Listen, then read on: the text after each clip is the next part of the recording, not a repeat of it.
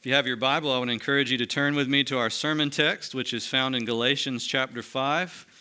It's on page 916 of the Black Pew Bible. We're continuing today our series on the Holy Spirit, and we're looking at this second set of three of the fruit of the Spirit. Tim started us last week with love, joy, peace. Let me give you an organizing way to remember the fruit of the Spirit. This comes from John Stott. He said the first three, love, joy, peace, are about a Christian's relationship with God, that they're primarily about how we are before the Lord. These next three, which we're going to talk about today, are about our relationships with each other, okay, patience, kindness, and goodness.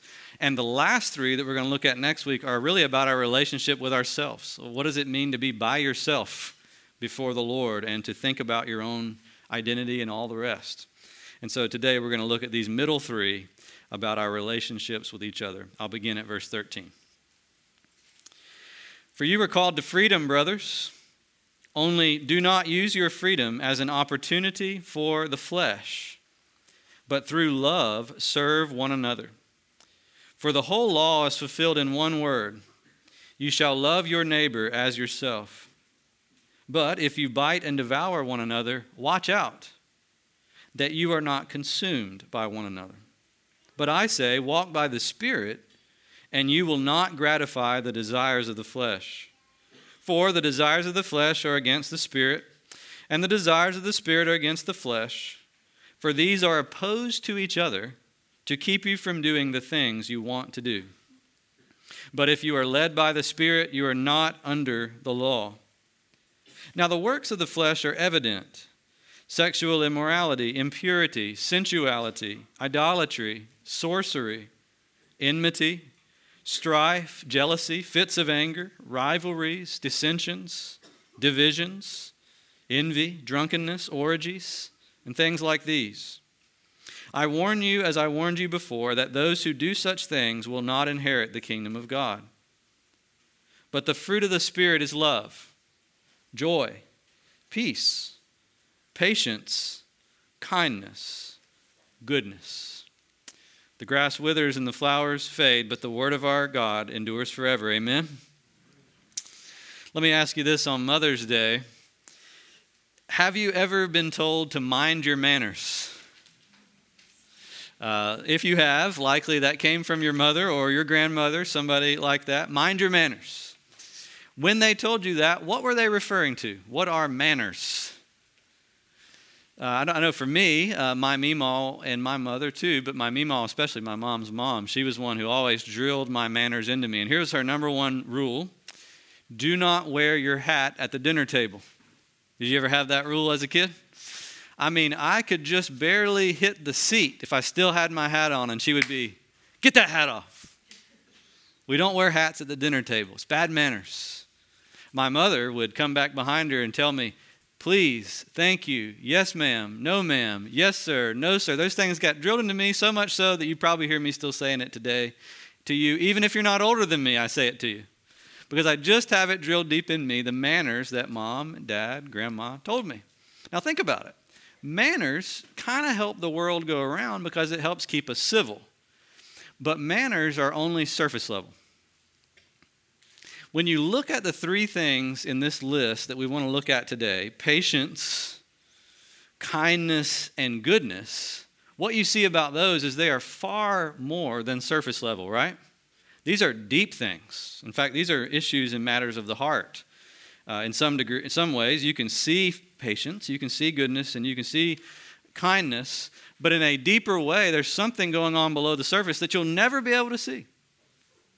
And the Bible says that is the level at which the Holy Spirit comes to work in our lives. Anybody in here, if I asked you, do you want your relationships to improve? Is there anybody that would say no? Right, nobody. Everybody would say, absolutely, tell me more. Well, here's the thing, and this is what this is teaching us, this fruit of the Spirit. If God is going to change your relationships, He's going to first change you. Did you hear that? He's not going to be worried about the other person. He's worried about you right now. God will worry about the other person with the other person, but in terms of you, he's going to worry about you. It's your heart and my heart that needs to be renovated, and that's what the Holy Spirit does. He renovates hearts by planting his own character within it so that our relationships begin to look different in the lines of patience, kindness, and goodness. If you'll look at your bulletin, I want to just walk you through those 3 fruit very briefly on each one. And each time I'm going to ask a different question, okay? So if you look at your bulletin, you'll see this. Patience helps us understand why we need the Holy Spirit to lead us in relating to others. Kindness helps us to identify a major sign that the Spirit is leading us. And then finally, goodness helps us to see a little bit about how the Spirit leads us in our relationships. So let's look first of all at patience and why we need the Holy Spirit to help us. Maybe you've noticed this, but even easy things to do become harder when you have resistance. Everybody with me there? I tried to think of the easiest thing that you can imagine. I thought of tubing down a lazy river. That's very easy. Everybody agree? It takes just about as much physical exertion as laying on a lazy boy or laying on your bed. It's very simple. You just kick back and the river takes you down, slowly but surely. You might have to worry about bumping into somebody, but that's about it. Now, turn it around though. What if all of a sudden you have to take that same tube on that same river and go back upstream a couple hundred yards? Right? You don't have a paddle, you just got these. How hard does that easy task become? I mean, tenfold. I guarantee you there's nobody in this room who would not be able to float down the river. But many of us would have a hard time, probably all of us would have a very, very difficult time going 200 yards up the river. Resistance makes everything harder. Well, think about relationships this way. When the Bible says we should be patient, and when the Bible says God is patient, it means we should, as God does, endure in treating people well even when they offer resistance. Even when they resist us, and, which also can happen, we begin to resist them. It can go both ways. Resistance rises from within us. Resistance rises from them. Either way, it makes relationships really, really hard. Amen? And so God says, try on my patience. Now, you got to understand what patience means. I think we cheapen all the words in this list of the fruit of the Spirit so often. And today I'm going to sound like a broken record a little bit because each one of the words I'm going to try to give you a little bit more expansive view of what it is. Patience in the Bible is literally long suffering. That's what it means, to suffer long. To endure resistance, like going upstream, over a long haul because you're determined to be kind. You're determined to treat the person well, as you would want to be treated. Now, the scriptures are full of references to this word and God's character. God is patient. You may not have noticed it, but we've already read twice in our service today 2 statements that said God was patient. You might not have noticed it, but in Exodus 34 and in the call to worship, Psalm 86, it says this: the Lord is slow to anger. Slow to anger and abounding in steadfast love and faithfulness. Now, slow to anger, that's 3 words in English. It's translating 2 words in Hebrew, which translates the 1 word in Greek, which we have here in our text, meaning patience. In Hebrew, it's a beautiful picture. It's the picture, it literally says, he is long in nostrils. He's got long nostrils. Did you know that about God? He's got long nostrils, if you will. It was a picture. Think about when someone gets angry, that I don't know if I can do it, but the nostrils begin to flare as their face gets red and they start shaking and the nostrils are flaring out. When the Bible says God is long of nostril, that means his nostrils don't flare quickly. They're long, and so it takes time for those things to flare. Now, they do flare. God has anger. God has wrath. And the Bible speaks of many times where God expresses his anger and wrath. And yet God never has unjust anger. I mean, imagine that. Never unjust. Always justified. And he always exercises his anger in the perfect ways at the perfect time, never too soon, never too late, right on time, patient. He doesn't jump right on people right away and smite them right when he could.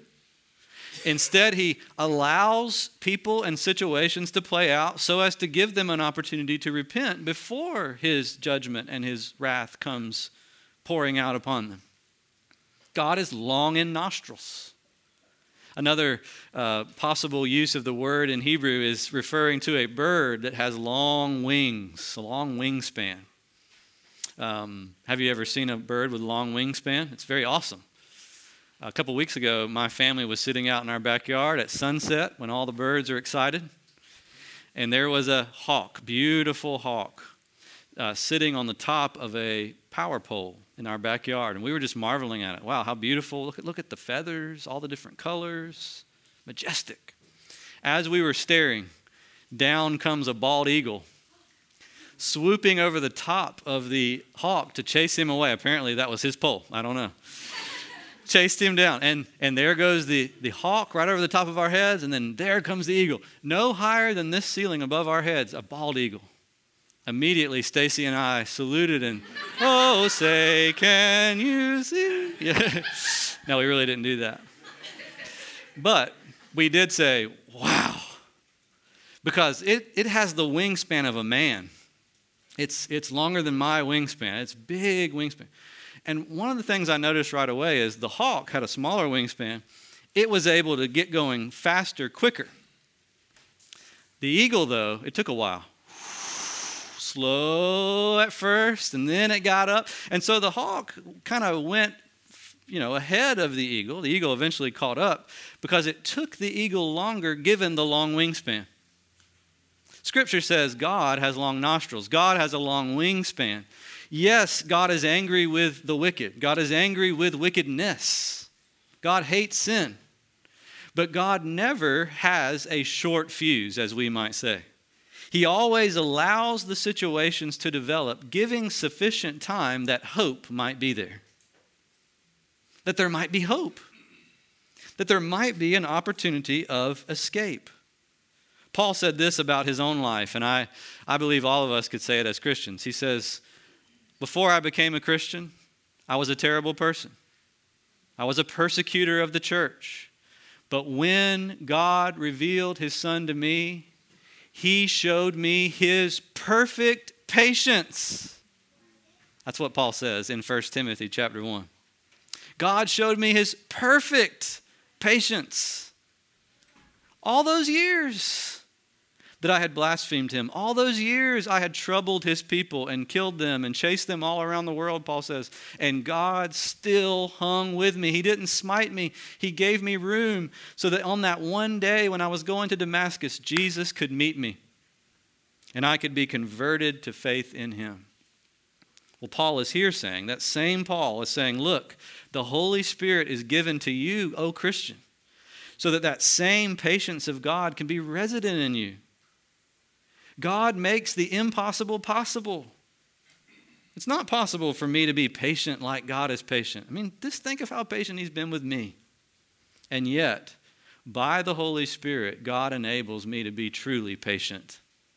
In the same way that he's patient, at least, if not to the same degree, at least in the same way. Now, this is important. I think we have to be careful that we don't get deceived by some of the common counterfeits of patience. Like everybody knows, the person with the short fuse who attacks people immediately, that person doesn't have patience. Everybody knows that. And everybody's like, what an impatient person. But we tend to think or imagine that if someone is just chill or has a quiet disposition, that automatically that makes them patient.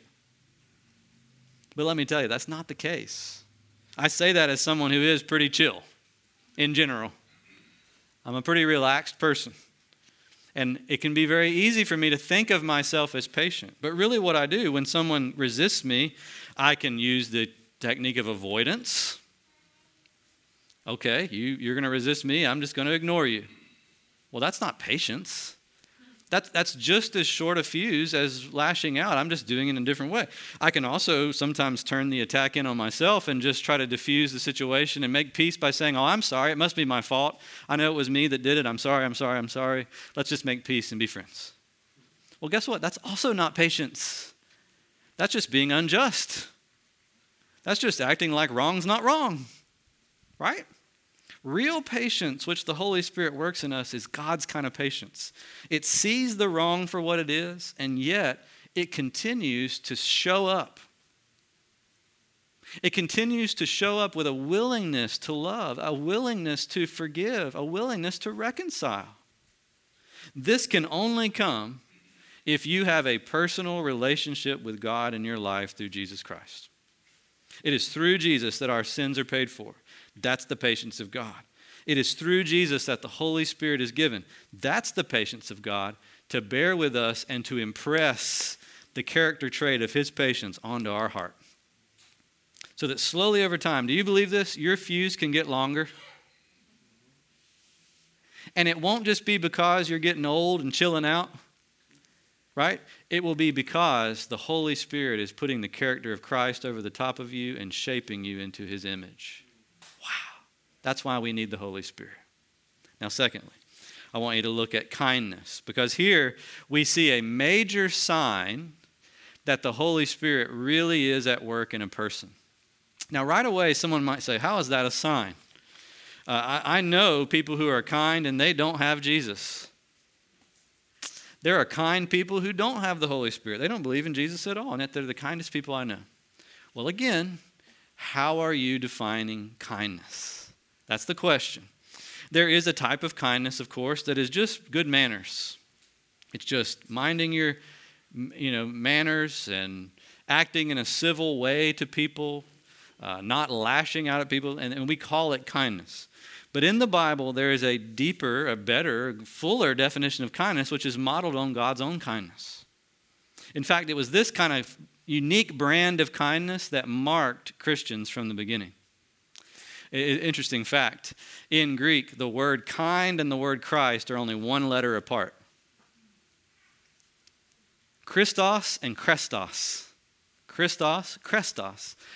Therefore, the word Christian and the word kindness are just one letter apart. And so in the early days of the church, people called Christians by both names. Did you know that? They would call them Christians, and they would also call them kindness people. Because the church was known for a unique brand of kindness. And here's what it looked like. The church didn't just care for people who were advantageous to them. The church cared for abandoned babies who were left for dead. The church cared for lepers. The church cared for the sick. The church cared for the poor, the blind, the lame, even as Jesus did. Catch this. The church prayed for, in their church services, the very people who were trying to kill him. It's that kind of kindness that people looked at and said, those Christians, they're kindness people. Those Christos, they're Krestos. They are a different kind of kind. And had they been able to listen to the Christian message at that time, they would have seen why. Because the God that loves us in Christ and the God who dwells within us is also kind to an immense degree. In the Old Testament, there's probably no word used more to describe God than the word kindness. It's translated there, steadfast love. Or loving kindness. That's my favorite translation of it. Loving kindness. It translates the Hebrew word chesed. It's a fun word to say. Chesed. It's God's covenant love, his marriage level love, where he takes his creation and he takes his people especially, and he bonds himself. He binds himself to them like in a marriage and says, no matter what, for rich or poor, sickness or health, I'm with you. I'm committing myself for your good, no matter how you may treat me in return, no matter what you may be able to give back to me in return. I know you're not going to even be able to pay me back.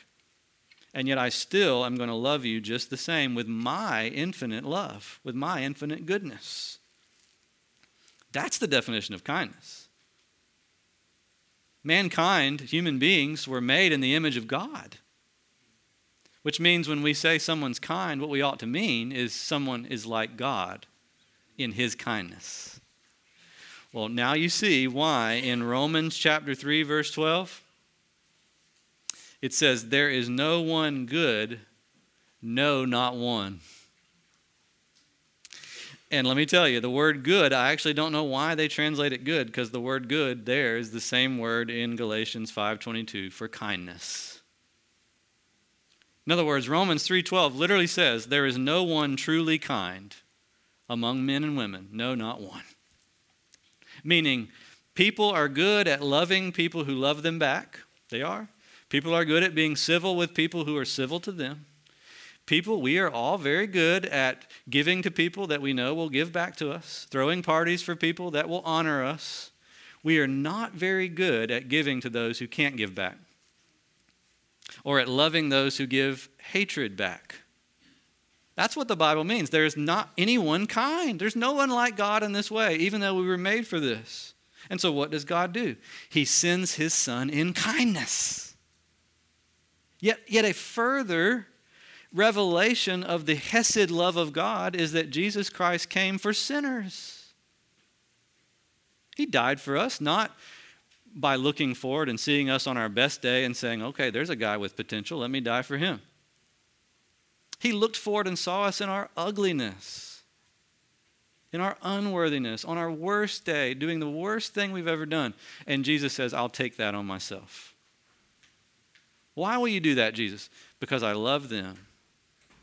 Because I love my Father. Because my Father loves me. And we want to share our kind of love with those people. Kindness.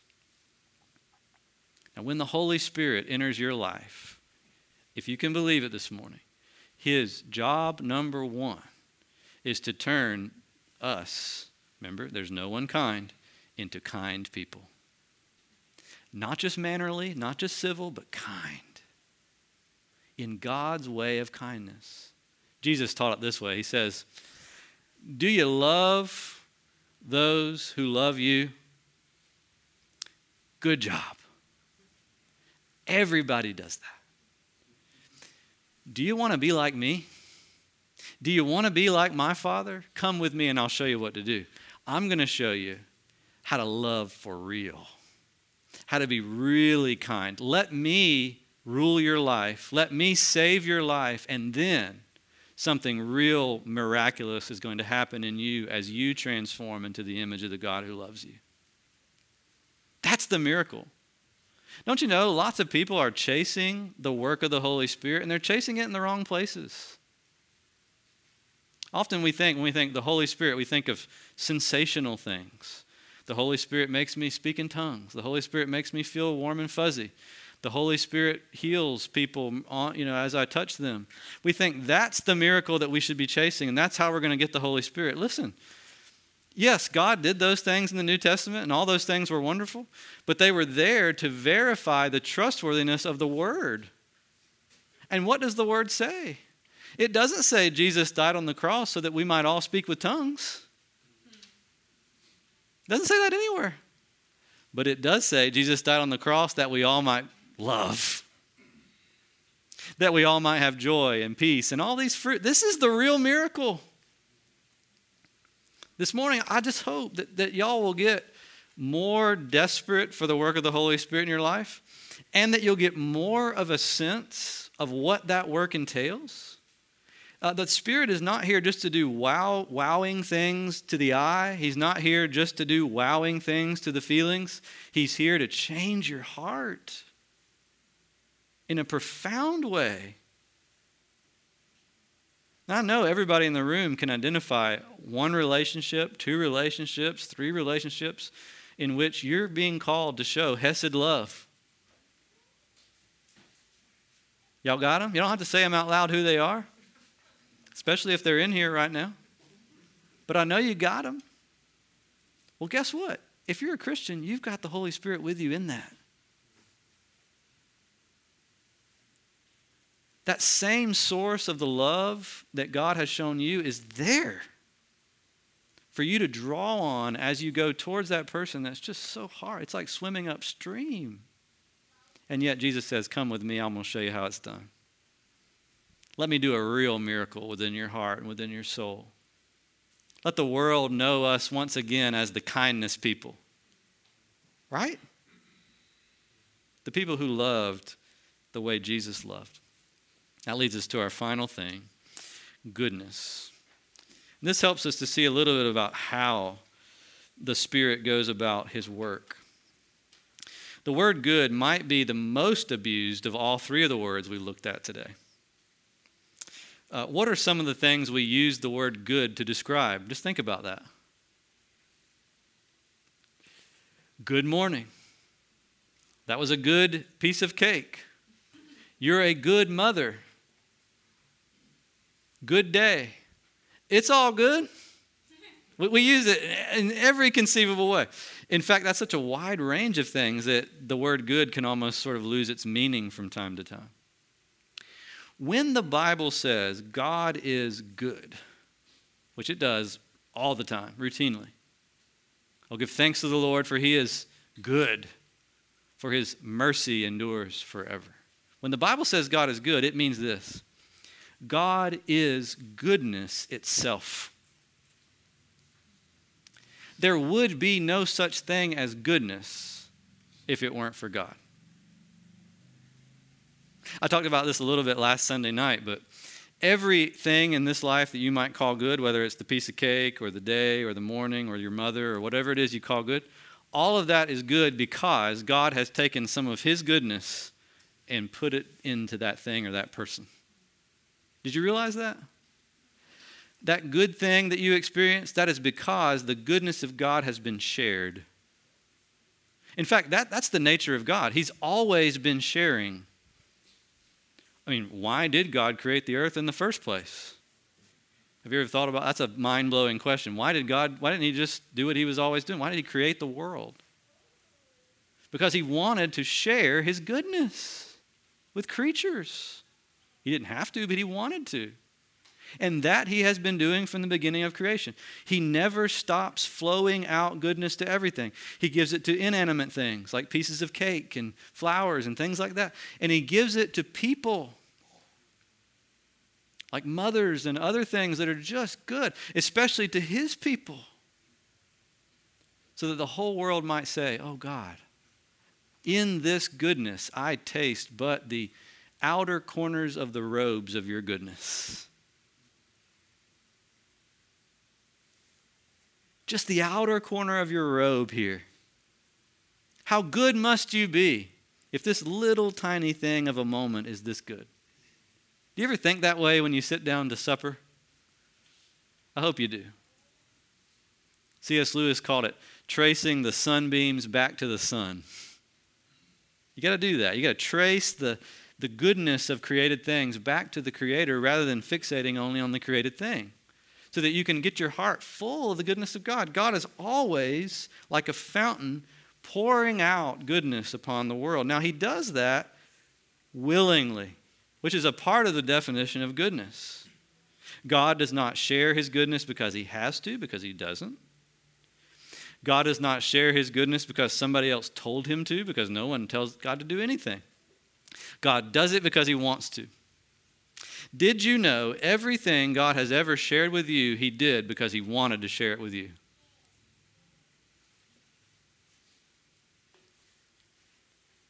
Say, well, I don't know. I have a hard time believing that, Stan, because it often feels like God is begrudging. Well, listen to this.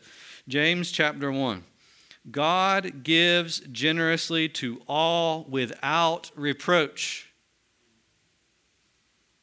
Generously to all without reproach. Here's what it looks like to give with reproach. All right, yeah, here's the $5, son. Next time, don't lose your $5 so you don't have to use mine. That's reproach. I gave my $5, but along with my $5, I gave a side of what? Ugliness, small-mindedness, stinginess. The Bible says God gives no such thing. There is never a hint of it in God. When he gives with a smile, so to speak. He gives with a heart full of joy. Did y'all know God is happy? Did y'all know that? That God loves being God? That God loves doing what God does? God is never forced. God is never controlled by anything outside of his own glorious self. So when God gives of his goodness, he expresses the most joyful thing in his heart, which is why Jesus says to us, y'all, I'm telling you this, you're not going to believe me, but I'm telling you, it is more blessed to give than receive. And every time my whole life that I've heard that, I've always thought, really? Shouldn't there be an asterisk beside that, like with a footnote sometimes, or, it is mostly more blessed to give than receive? Or for certain people? I've always felt that way because it does on the surface seem like such a untrue statement because, man, I like to receive. Do you? It makes me feel happy to receive things. And yet Jesus knew better. He knew something different because he has in himself the fullness of the kindness and goodness of God. He is more happy in giving than he is in receiving. And so the Bible says when he went to the cross, he went for joy. He went for joy to the cross. The Bible says when he came into this world to save us, he came most willingly. Most willingly. It is more blessed, more happy to give than it is to receive. And when the Holy Spirit comes into us, this is part of how he changes your heart so that you relate to people differently. He takes a little bit of the joy of God in giving to you and he puts it into your heart so that you might learn the joy of giving to others. He lets you taste a little bit of his joy through the Holy Spirit so that you can then express that joy in giving to others. That's what happens when you're converted. When you become a Christian, the Spirit moves in and gives you part of the assurance of God's love and the joy that comes with it so that you could then be a joyful giver like he has been to you. Remember the story of the rich young ruler? Man was rich, he was young, and he was a ruler. He had everything everybody wants. And Jesus said to him, sell everything you have and then come and follow me, and then you'll have treasure in heaven. You'll have treasure. If you get rid of everything, you'll have treasure. And everybody has always read that story and said, oh, Lord Jesus, don't ask me to do that. Let it be just him. Not me, not now. Wait till I'm about to die. Right? Because deep down inside, we believe that Jesus is ripping that man off. Don't we? This is a good question to ask yourself. Do you believe Jesus is asking him to do something terrible? Something awful? Or not? Because the reality is, if we saw things from God's perspective, Jesus is asking this man to upgrade. He is asking him to upgrade, to use the things that he has received from God to bless others because God knows the real joy is in that. The real joy is not in hoarding, the real joy is in sharing because God is good. And his people learn through God to be good. To be good. Which means that when we learn to give cheerfully. God loves a cheerful giver because God himself is a cheerful giver. Jesus was rich. He was young in a way of speaking because he's eternal. And he is a ruler. And yet Jesus gave it all up to serve us on the cross, to die for us. And yet he gained treasure everlasting. And so he could say to this man with credibility, come and follow me and I'll show you how to really be good. He could say that with credibility because he had done it. He gave it all up and found a treasure that was more true and lasting, the treasure of sharing with someone else what God has given to you. Brothers and sisters, the only way that we'll ever learn how to believe that truly in our hearts is if we become really convinced in all these fruits that first of all they are true of God and they are true of God directed to us. You want to know about patience? Look at how patient God is with you. If you don't believe he's patient with you, go back again and think about it. Right? Go revisit that. Kindness. You want to know what kindness is? God is kind. He's been kind to you. If you don't think he's kind to you, go rethink about it. Right? Goodness. You want to know about goodness? Look at God. And if you don't believe he's good, go reconsider, because there's something you're missing. You're not factoring something in, because he is patient, kind, and good.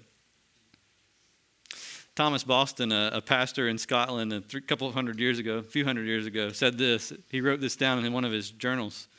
If men knew my heart, I would not have 4 friends left in Scotland. You ever feel that way? That's kind of what it takes, right? To understand that. If people knew my heart, I wouldn't have many friends. And yet, when all the friends are gone, I've got a friend. Oh, do I have a friend? I have a friend with a capital F. The Lord Jesus has been my friend and is my friend. What patience. What kindness. Oh, what goodness, because he's my friend with joy. And listen, he wasn't joyful over me on my best day. He was joyful on me at the cross, which of course represents my worst, as my sins were placed on him by God the Father. If men knew my heart, I wouldn't have many friends. But God knows my heart thoroughly, and he is my friend. And God looks at his people and says, now go and be friends like that. By the way, I'm with you. I'm in you. I equip you.